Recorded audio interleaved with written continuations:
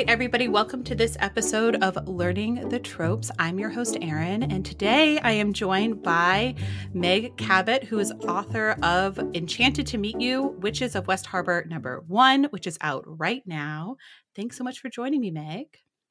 Oh, thank you for having me. This is great. I loved this book. I had such a great time reading it, and it was definitely one of those books that, like, anytime I had like a few minutes while I was like waiting on a Zoom to start or something, I would be like getting a few pages in. I'd love to hear what is this book about? Well, first of all, thank you. That's very kind to say. It is actually about a plus size witch lives in contemporary Connecticut, keeping her talents kind of hidden, but she owns a little boutique, and one of her special talents is that she can style anybody and make them look great in their clothing. And then one day she's at work, and a tall, handsome stranger comes in and tells her she's the chosen one, and she's got to save her town from apocalyptic supernatural destruction. That's just the beginning.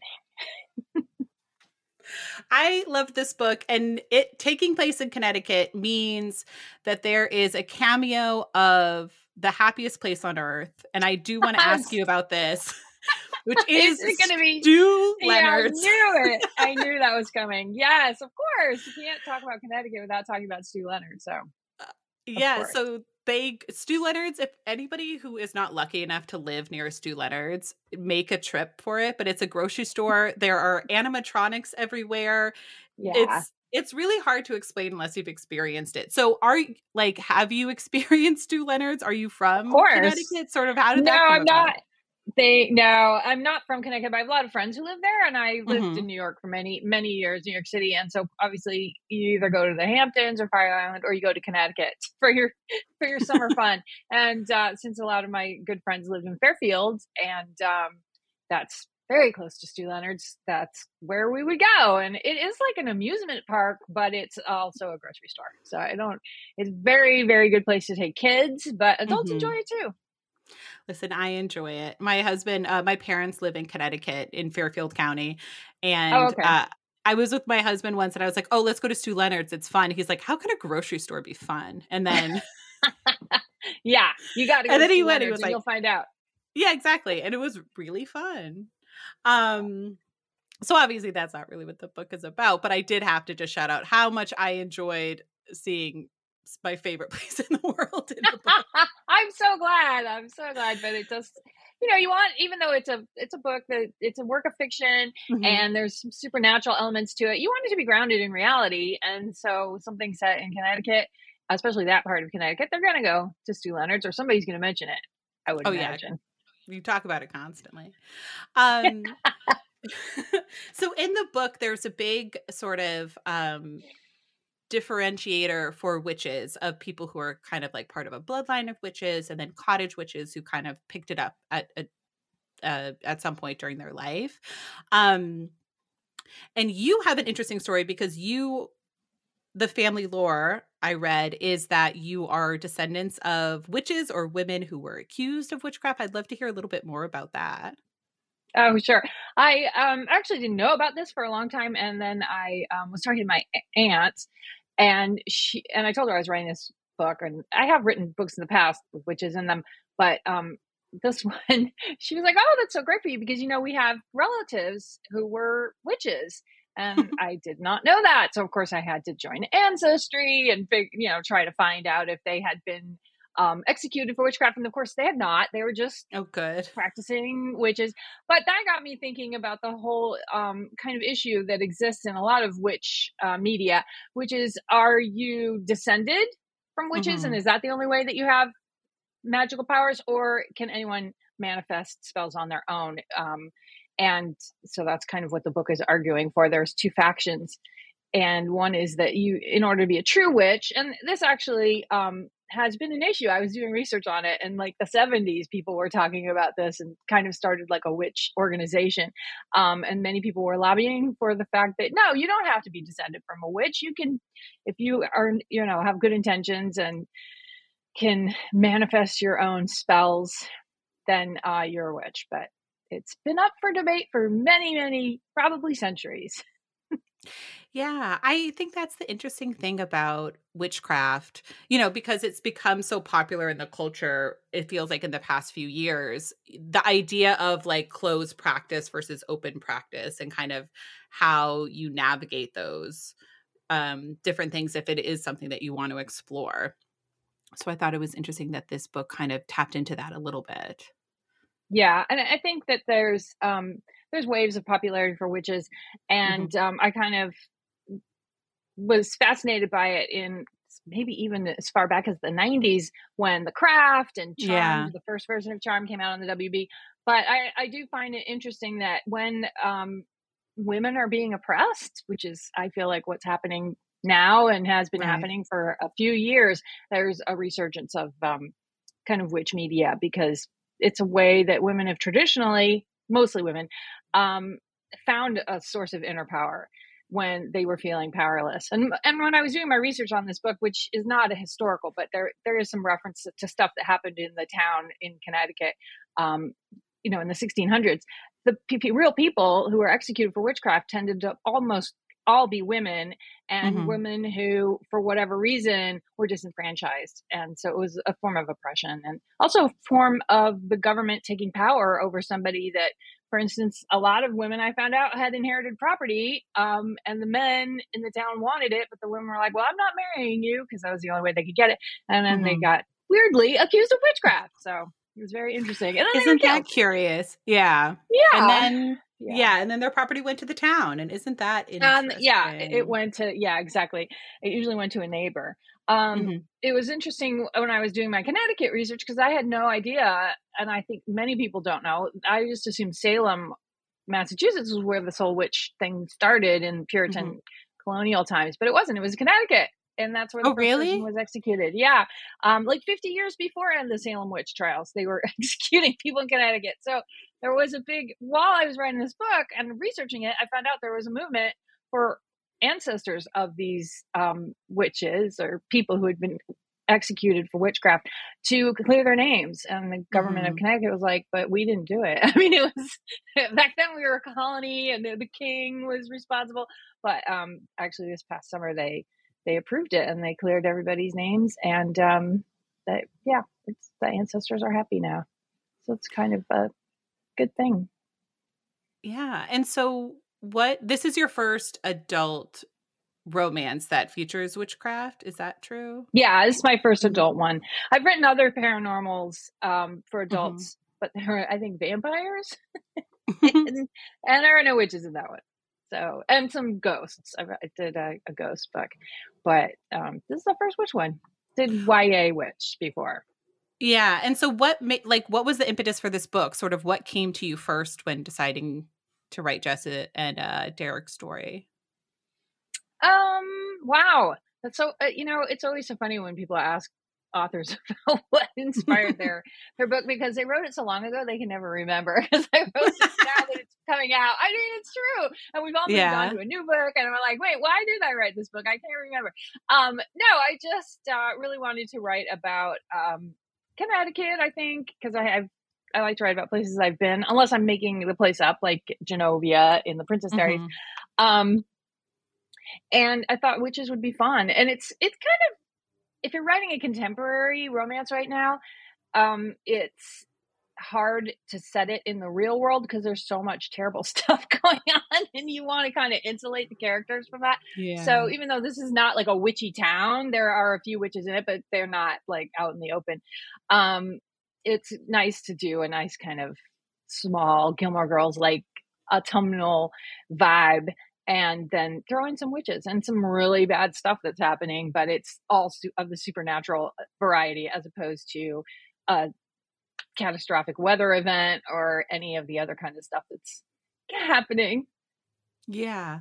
Well, that's what I loved about the book too, because it felt so grounded, it felt so real, and it also felt like if there were witches, this is probably the way things would be going, which I really liked too. I mean, Um I believe there are witches, so Oh, this is yeah. how I think that it goes. But I don't know about the witches being able to. One of them in the book is able to actually make weather events happen. I don't know. That's what I was thinking. Yeah, I was exactly. like, I would like to be able to have that ability to make the hurricanes coming to Florida go away. And when I was a kid and I was really into Sabrina the Teenage Witch, I used to try to do spells to make it snow so there'd be a snow day in Indiana so I wouldn't have to go to school. None of those ever worked. I'm not Yeah. so obviously being descended from a witch means nothing. No. Well, at least you weren't, oh, like a weather witch, so maybe you were just a No, different kind of yeah. witch. Yeah. Yeah, I think I'm more of a writer witch if there's such a thing. Well, yeah. I mean, you're a very prolific writer, so I think if there is a writer witch, then it would probably be you. Thank you. That means so much. I take that Uh, as a huge compliment. oh, no, I mean, obviously, yeah, you should. And so every chapter starts with a little spell or from this book that Jess gets when she's a kid. Um Did you research those spells? Did you kind of make them up on your own? I know you put a disclaimer in the book that these spells may or may not work. They are actually all based on real spells from Mhm. historical documents from around the time. So what happens in the book is that Jessica finds a I mean, basically, it's a grimoire, is what they would call it, but really, it's kind of like a recipe book from the Puritan Mhm. days from a resident who lived in her town, and but the recipes are spells, and they are all truly based on spells from around that time period. So it would have been the 1600s, and I did research extensively, and so everything that's in the spells does have. So it's imbued with some kind of magical power or associated with something. So I think that there's a thing that says you should plant um, a type of flower in front of your house and that will bring you, oh, marigolds. You should plant marigolds because they will bring you gold. And that actually Mhm. is a saying from really long time ago. And yeah, exists in books that you can still find today. Interestingly, a lot of these books were books that men wrote and then they hid from everybody, from the women. They were kind of gatekeeping the powers. But now they're on the internet so you can find them. Um, yeah, I that was so great, and just kind of, yeah, with all of the different ways that the witches were able to manifest their or experience their kind of spell work and everything like that. So, what kind of research did you do into, yeah, into witches, modern or historical? I mean, looking I at the spent a lot spells. of time on I spent a lot of time on witch talk, which is the more Yes. modern version. Yeah. A lot of those spells I was like, I don't know, based on my research, I'm not sure that one would work. But and there it was really interesting because there is so much going on with younger witches versus the older, more established witches who use more traditional spells. And so I really wanted to kind of write about that a little bit. Only in my book, Mhm. I made it that there's an organization that kind of runs the witch world, or they think they do, and they're like, you can only be a witch if you are descended from a witch. And Jessica, our heroine, is not, but she does feel like she can manifest different goals, and she does. And so she's kind of an outlier witch, not in their organization. And there actually was an organization like that, as I found out during my research. They were much more open and kind of kind than the fictional one that I've written about. But yeah, and the things is there were lots of little arguments that I enjoyed reading about. Like, for instance, sage is very controversial because if you sage Mhm. your house now, sage is actually becoming harder and harder to find because so many people are using sage. And I think even like Urban Outfitters had like a witch kit that you could buy that had sage in it, and they were mass producing these.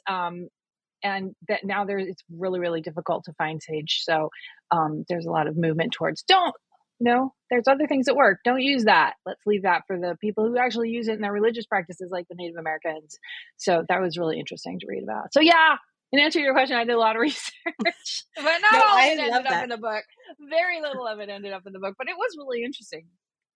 Yeah, I mean, that's what I appreciated. It all did feel very rooted and made a lot of sense, and also just that Jessica's kind of power was, um, being able to make women feel good in the clothes that they were Yeah. wearing, and it seemed to, even if she changed the clothes, it was so subtle, but it was just about kind of bringing that joy to them. I'd love to hear a little bit more about your decision to have her be a plus size witch, but then have that be her specialty, I guess, Yeah. but something No, that because she works on quite a bit. yeah, it's hard to find clothes that look good, especially if you are plus size yourself. I've been like every size, Mhm. and I'm shocked constantly at how so much of fashion is. I mean, we all know this. It's geared towards much thinner people and doesn't look good, or it sometimes isn't even made in sizes for larger women.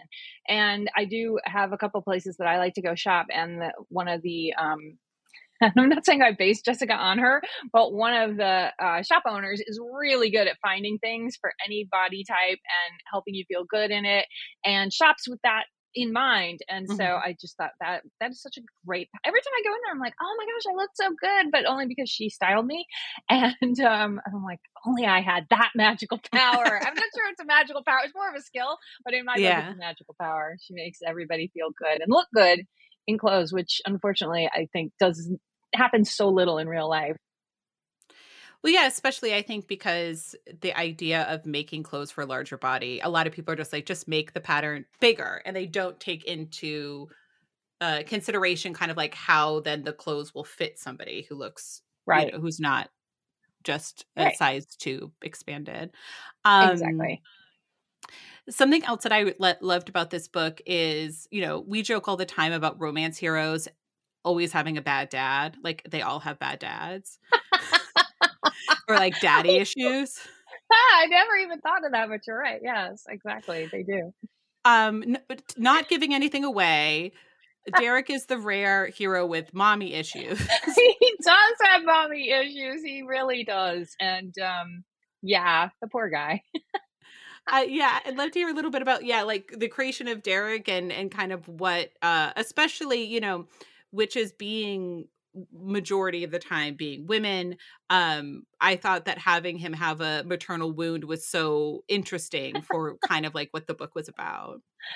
Oh, thank you.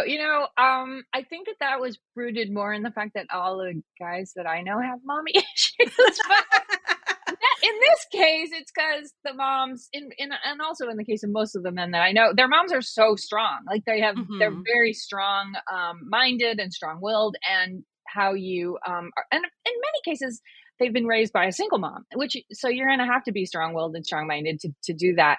And so they love their mothers, but at the same time, their mother is like a force to be reckoned with. And I loved writing that and giving that to Derek because he needed it. And then Jessica has to deal with it too. So yeah, I had my mother-in-law passed away, but she's very, very influential force in our lives. And a couple Mhm. other guys that I've dated had the same thing. And I don't know if it's because like I'm attracted to guys who have strong women, strong mothers, or if it's just happening more in the world. I think it's both. That's so interesting. Yeah, because guys who have that, like men with strong sister relationships or strong like mother relationships, like you always can pick them out. They always are a little bit different. Yeah, So, I think that they're for the most part they're more empathetic, mhm. and Derek is extremely empathetic in the book, and they also are kind of more curious about the world and just more open. That's a vast generalization, but I do think that that's the kind of person that I would be attracted to. So I gave that to Jessica because her first boyfriend, which is that relationship is described in the book through diary entries from her teenage years, is a huge disaster, which is partly because she does a love spell on the poor guy without consent, which a teenager would do. She didn't know any better at that time, but also because the guy is just, he's just clueless and he wasn't a good fit for her. He's not. Mhm. There's nothing wrong with him necessarily, but he's just not curious about life, and he's not, as empathetic because he just doesn't know any better. Yeah, I loved that as well because yeah, a teenager would do something that boneheaded and not be like, "Well, there's a reason." But then it's kind of revealed that he maybe already had a crush on her and she was just kind of Oh yeah, amplifying something that already existed. And then has to deal with the repercussions of that for the rest of her life, it seems like, or at least yes. until Well, the yeah, events of the book. and that's what's fun about writing about a small town is if you still Mhm. live in the town where you grew up and it's a small town, you're going to constantly see your exes at Stu Leonard's, or which is what happens, or wherever you happen to go, that your ex is going to be there.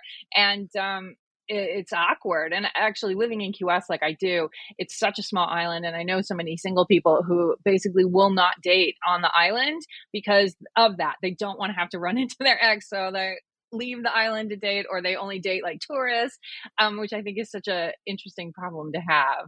And if you go on like any kind of matchmaking app, that all of your exes are on there. So I kind of wanted Jessica to have to experience that as well. But Bliss, she has the added detriment of being a witch and wanting to be open about it with her partners. And it's like Mhm. very few guys apparently in Connecticut are into that. Uh, I'd love to hear a little bit about your kind of writing process. Like, obviously, you know, you've written so much.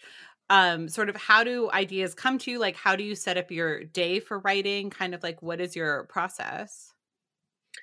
yeah, I mean, usually when I get an idea for a book, it's something that I hang on to for a long time, more than a year. I will think about Mhm. it and kind of try to figure out how this.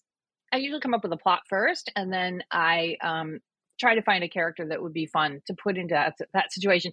So in this book, I really was interested in kind of the chosen one trope. I love that trope. I love like anything to do with somebody coming and telling the main character that they are very special and that only they can help the situation. So I wanted to Mhm. put a character in that situation and have it be supernatural. I was originally going to do like an exorcism, like somebody has to, cause I love media about exorcisms. But my editor was like, no, It's a I don't little know. dark. It's a child who's possessed by the devil. I don't know if we're gonna Yeah. go. If we should go there in a rom com. So I'm holding that one though. Maybe someday. But so yeah. So then I just decided, well, instead of helping a child, she has to help her whole town, and Mhm. from this malevolent force, and using witchcraft.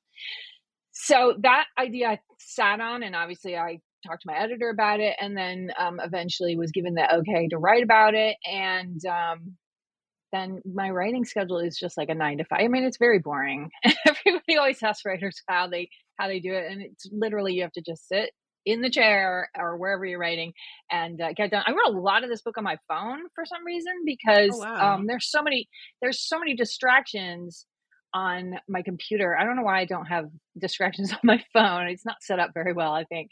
But yeah, so I was writing it in notes during when I had, kind of like you were reading it when I had some free time and anytime that I was waiting in a line. And it ended up then I would put it into a Word document and go through it and make it kind of more even, hopefully.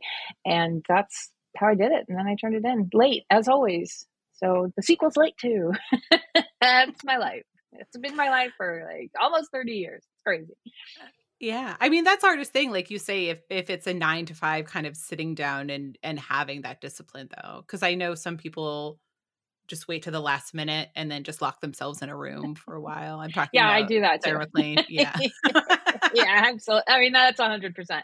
I always call it going deep undercover. Like Eddie Murphy in Beverly Hills Cop 2, he's got to go deep, deep undercover. And I'm like, I'm going so undercover. No one's going to see me for weeks until I get this out because it's due. So Yeah. that happens.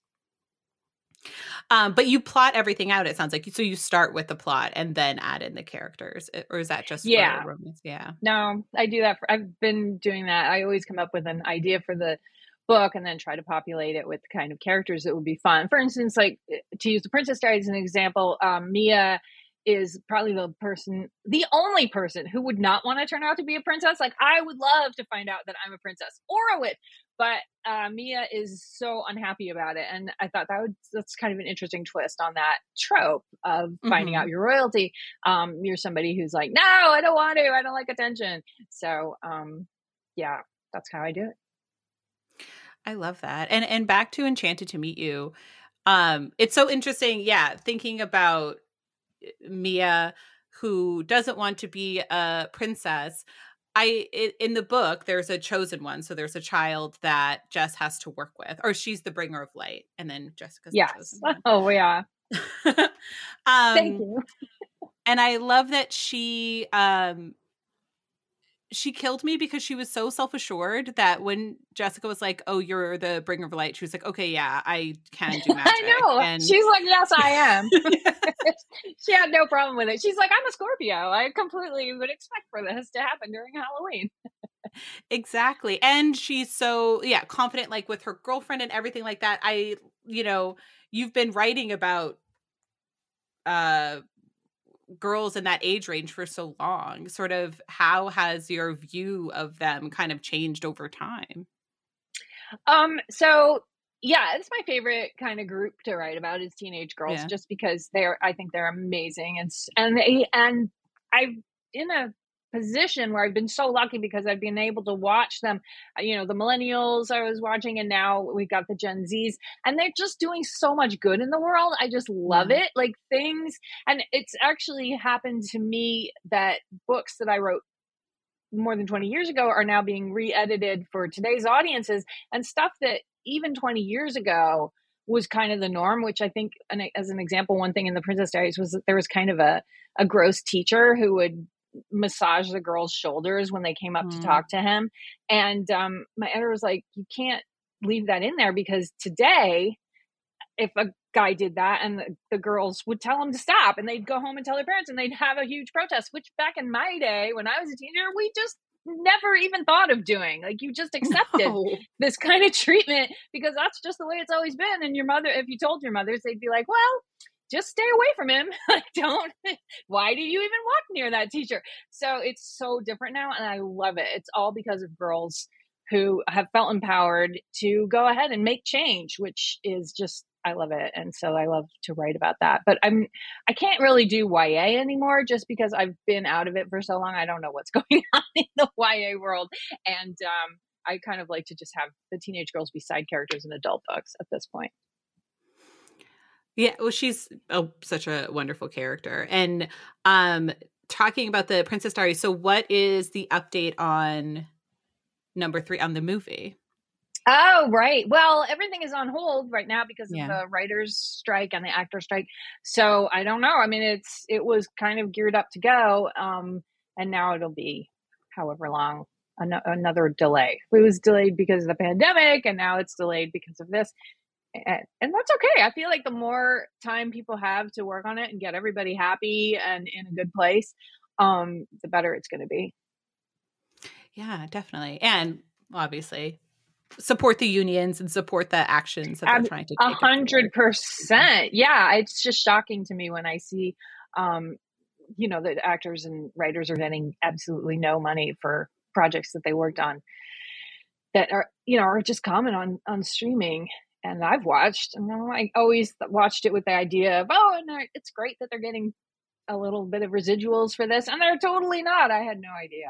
I have friends who are actors but they're older, and so they were doing not streaming, they were doing regular movies that apparently show up on basic cable a lot, and they always get checks. Like, they Yeah. get little checks for their one line, and it's so fun when they do because they're like, let's go out with my tiny check.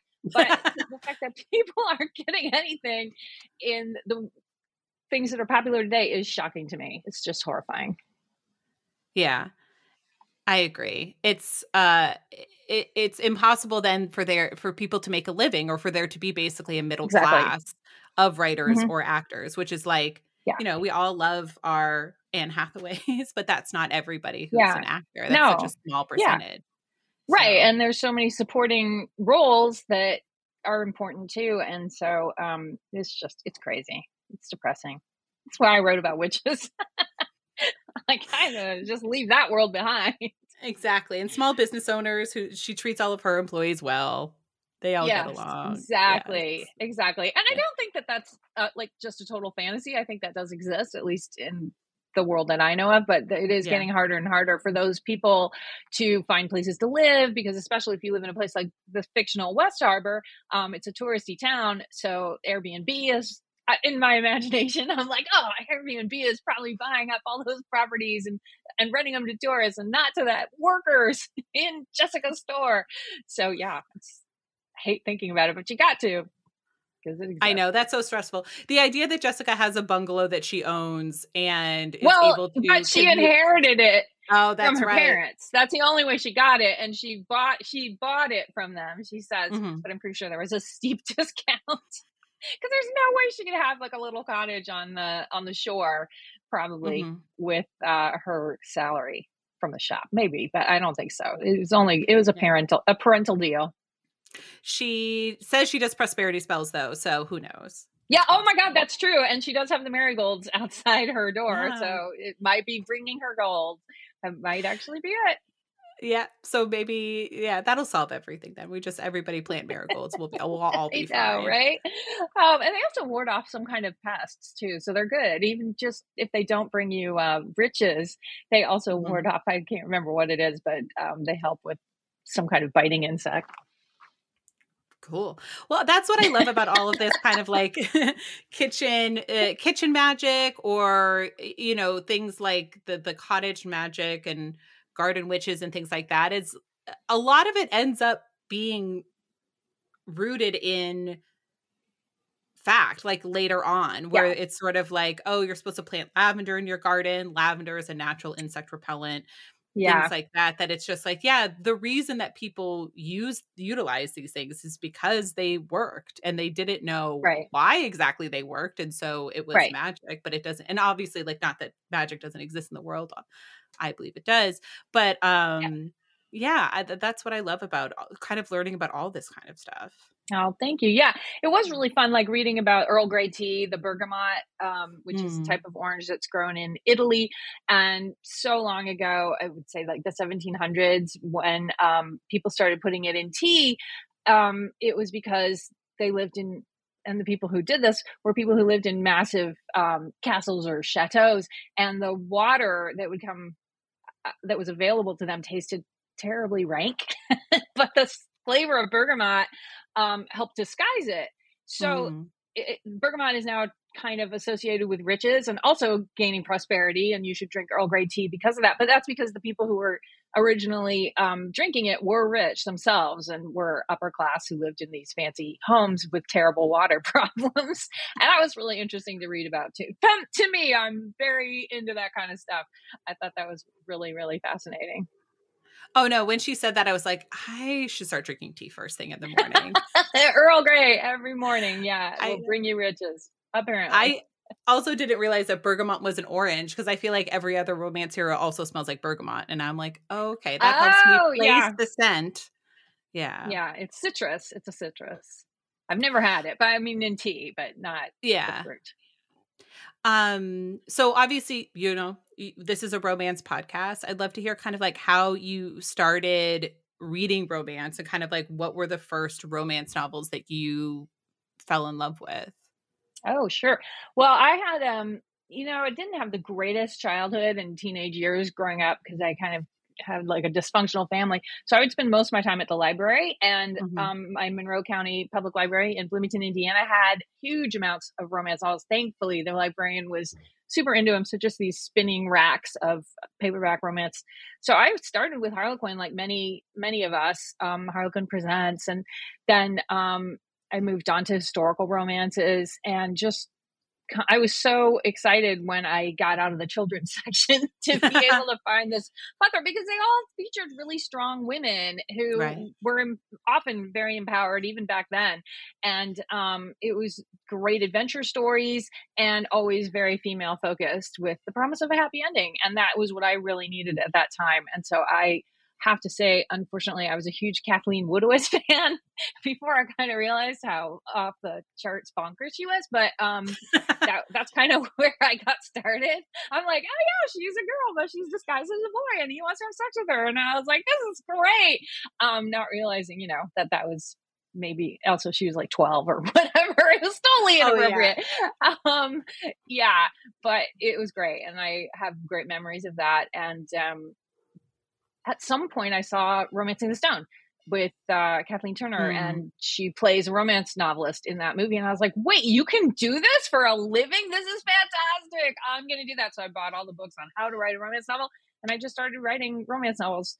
And the first book that I got published was a historical romance under a different name, Mm. because it's my favorite genre. And I like mysteries too, but I always like mysteries that have a romance in them as well, and have maybe like a happy ending with a marriage at the end. So that's Yeah. kind of hard to find. So I just had to start writing my own. Amazing. I have a million questions. I also Oh want everything no. to have no, but I also want everything to always have a kissing scene whenever somebody recommends me a book. Yeah. I'm like, does anybody make out? Because No, I need to know exactly. what I'm It's reading so for. important. Like, I'm sorry there's a dead body over there. It's very Mhm. interesting, but are they going to fall in love? That's all Exactly, I but want to there's know. a And warm then body over solve the crime. here. I know. Exactly. They gotta solve the crime and get married at the end. What was your historical about? Or what was Um, the name and I have title? written multiples. I wonder if I have a copy here. I have all my books here, but Yeah. they just got. Oh, here it is. Oh, that's so funny. Okay, hold on. This is where Roses Grow Wild by Patricia Cabot was my first book Mm. ever in 1998, and I'm so old. But it's about Begin McDougal, who is a very feisty midwife. I did a lot of research for that one. Who, of course, ends up being in love with a very handsome duke who is rakish and Nice. it does a little debauchery. But she's so strong-willed, she turns him around. She's like, Oh "Hey, my god. you duke, this is not you need to empower the women who work for you." So, yeah, and it just went on from there. Not enough midwife heroines, I have to say, because I now know. yeah, there aren't I can't think of any right now, and there I should know, be and what's more. shocking is that I wrote this before the internet, so I have no idea how I Mhm. researched this. I must have checked actual books out, from the library on how to deliver a baby in the 1800s or how they did it at least, because, it was rough back then when we couldn't work from home. We had to actually go out and look at microfiche and all sorts of stuff. Oh, I thought you were saying it was rough back then when people were giving birth in the 1800s. I'm like, Oh, "Yes." But also no both. computers is also tough. I I think that was a little rougher actually. Yeah. That they didn't have antibiotics or yeah, or any kind of like good painkillers. But no, I was really referring to being to writing in the 90s and the early 2000s when there was Yeah. no fast Wi-Fi or even any internet. How did you choose your pen name? Because you were Patricia what was it, Patricia Cornwell? Patricia Uh, Cabot. Patricia No, Cabot. it Oh, was okay. it's it's my middle name. So Okay. I just thought for some reason I thought my grandma wouldn't find out that I was doing this because they're pretty lusty. But she did, of course she did, and she loved it. She's one of my biggest fans, and she actually had like a huge book party for me with all her elderly friends who also turned out to Stop. read Rosemary Rogers. Like they had everything, and I was like, Grandma, you know about like what sex? Oh my god! But yeah, she did, and she had no problem with it, which is great. Well, I mean, in books, I don't know. I don't want to speculate on No, it like my but that's the grandparents' thing. sex life.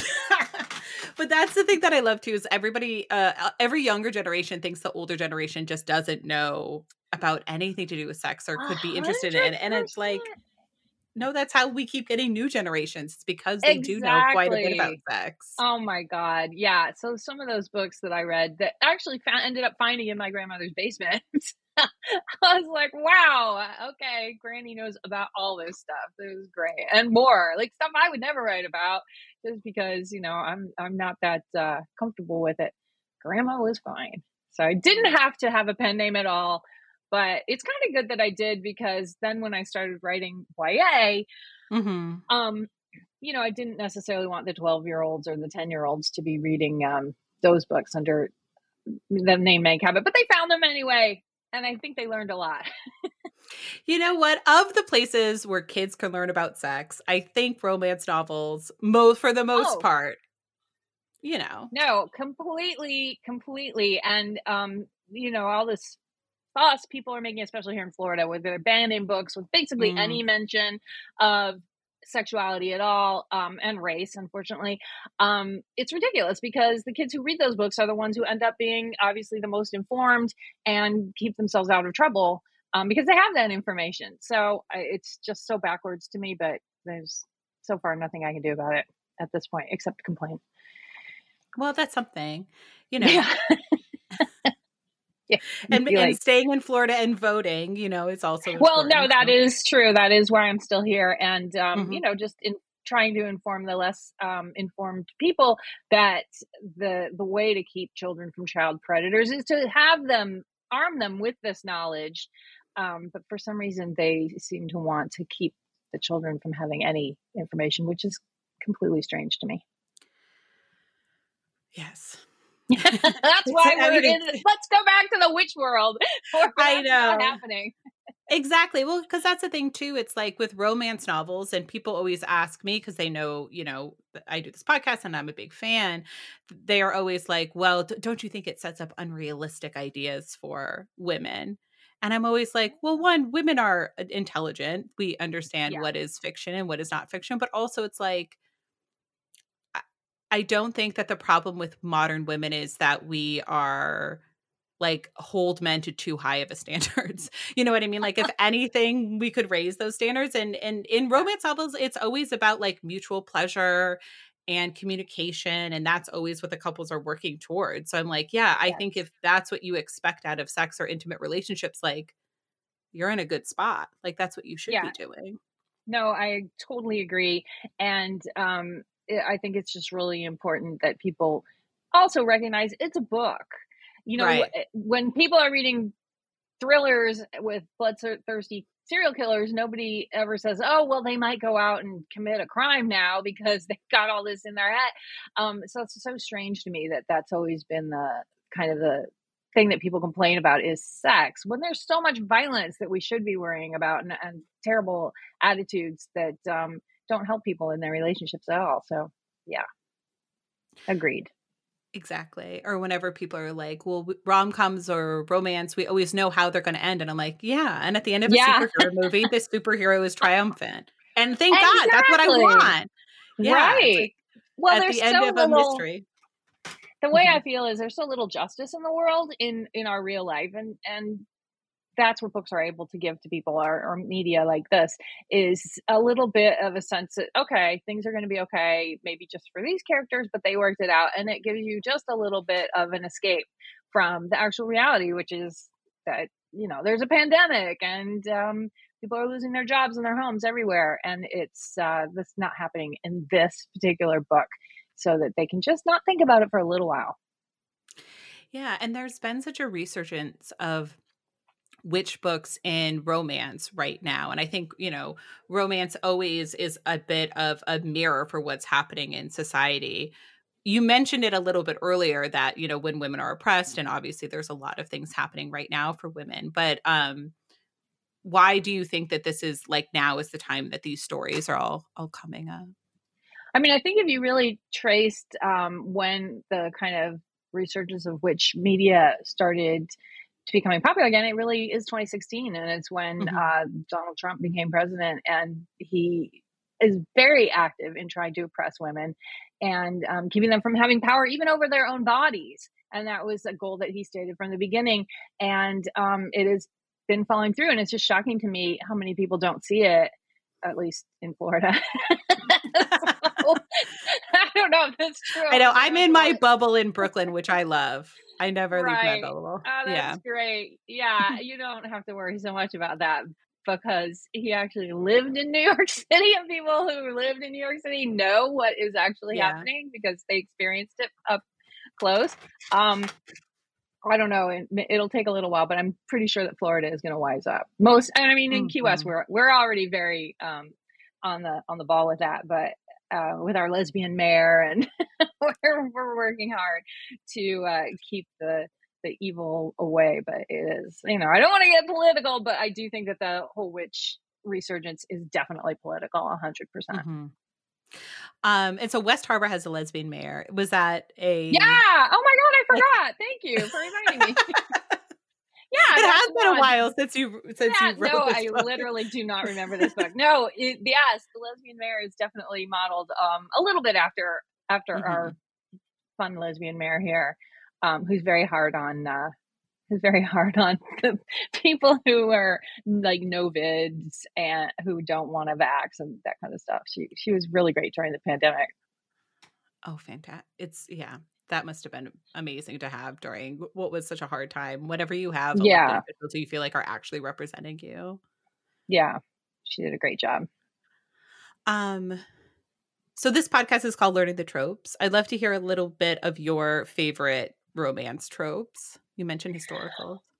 Yeah, no, I love um I particularly like enemies to lovers. That's always a fun one. Mhm. Fake dating has become super popular, and at first I was kind of, "Oh, I don't like fake dating," but then the more I read, the more I realized I love it, and also how many fake dating previous like books and movies that I've watched that I thoroughly enjoyed. So that's always really fun. And I do like Second Chance. I love that's always fun when somebody runs into somebody that they maybe an ex and rekindle the romance. But there's just really not any that I don't like. I have to say, I'm not that choosy. I like it, especially my favorite is that they have to solve a crime together and learn to Mhm. work with each other, and then they do, and then they also get married. But that's I guess that would be romantic suspense, probably. Yeah, Yeah, I mystery think romance. yeah, a mystery romance. Have you written Hmm. mystery romances? I feel like I wrote a series called they started with Size 12 is Not Fat was the first book in the Mhm. series, and then she works in a dorm and New York City, and kids are just dying all the time, and she has to solve the mystery of. But then she's also having a ongoing romance with a guy that she knows. So yeah, that's those are some really fun books that I enjoyed. Amazing. I was gonna ask if there's a trope that you won't touch that you wouldn't write, but it sounds like no. I don't want to say that because every time I do, you end up doing it. I don't know about sci-fi, which isn't really trope, Mhm. but I don't as a genre. I don't know. I did kind of do one where a girl got a brain transplant, so that was like a whole series where she gets a brain transplant, and I did a lot of brain transplant research for those books. So that was a little sci-fi, I think. Okay, so there you go. So there isn't then. I guess, That's yeah, no. what I think too, because anytime I'm like, "Oh, I don't like this trope," or "I'm bored of this trope," and then you read a book about it and you're like, "Okay, never mind. This is fantastic. This is perfect." Exactly. Somebody does a great job with it, and you are completely turned around, and you're like, "Yeah, I love it." That's a great thing about romance. I know. It's the best. It's I love it so much. Yeah, me Um, too. what have you read lately that you've loved?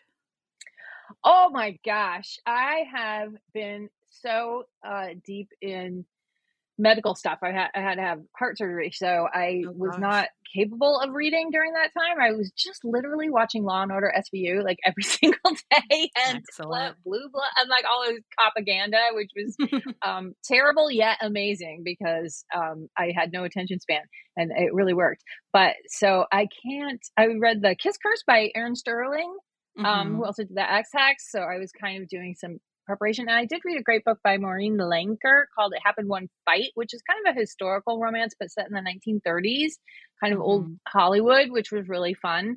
And mostly then, what I've been reading is just incredibly trashy mysteries that were written like in the 70s. For some reason, I have a lot of those around the house, and they hold my attention during this trying time of not having an attention span, just because they're just so bad. I think I'm editing in my head as I go along. 'Cause that's good.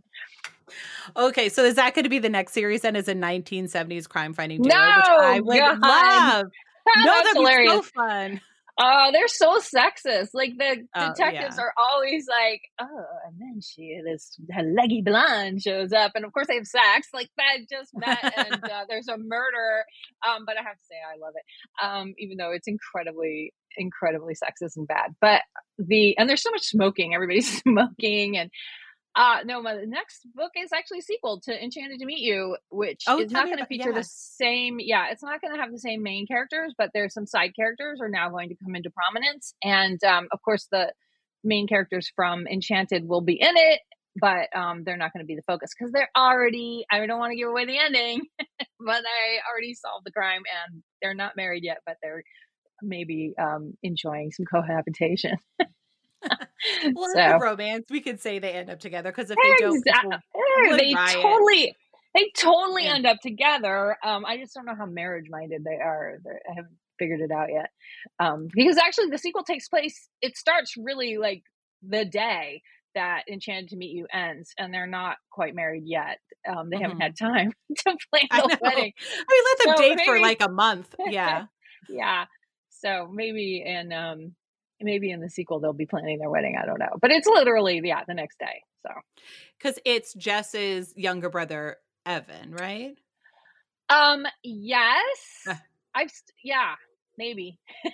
Okay. I'm still like he's definitely in it and he's a focus, but Mhm. I haven't quite figured that out yet. I'm going back and forth, so we'll see. But Would you hopefully, ever Yeah, would you ever have a series of, Jess and Derek just traveling to different towns? Maybe that that could would be the be next. really fun. I Yeah. know, yeah. But then every single town, I would have to think of some big evil. That's my hard. The hard part for me is thinking of the big evil that they have to fight Mhm. because my brain just doesn't go. My brain is more cheerful and happy times, and so I always have to think of something terrible to have happen. And I kind of like them, and I don't want them to have any more trauma than they've already experienced in this book. So we'll see what happens. So the book is obviously due right now, and I don't even know what it's going to be about. So I have a lot of going deep undercover to write to do. Okay. Well, I'll give you time to do that. But thanks so much for joining me and chatting to me. It was so lovely. I loved the book so much. And so everybody go out, buy it right now. It's the perfect cozy autumnal read, even though Oh, this September is quite warm. I You'll know. feel like it's colder. It's a good Um, escape. It's a good escape because they have to wear yeah, sweaters and have fires and drink cozy drinks. So exactly. It's where you want to be. But how can people find you, follow you, find out what's happening next? yeah, just visit megcabot.com. And Mhm. I'm also on Twitter and Instagram and all of the normal things that people are on. And that's where I'll be posting any news. And you can get the book anywhere, I think, at this point. It should be, I know it's out in England and it's out here in Canada. So, yeah. And it's available in ebook form and also audio. So it's everywhere, like witchcraft. I love it. Listen, this explosion of witches couldn't make me happier. And yeah, and this book made me so happy. And thanks so much for chatting with me because this conversation made me so happy.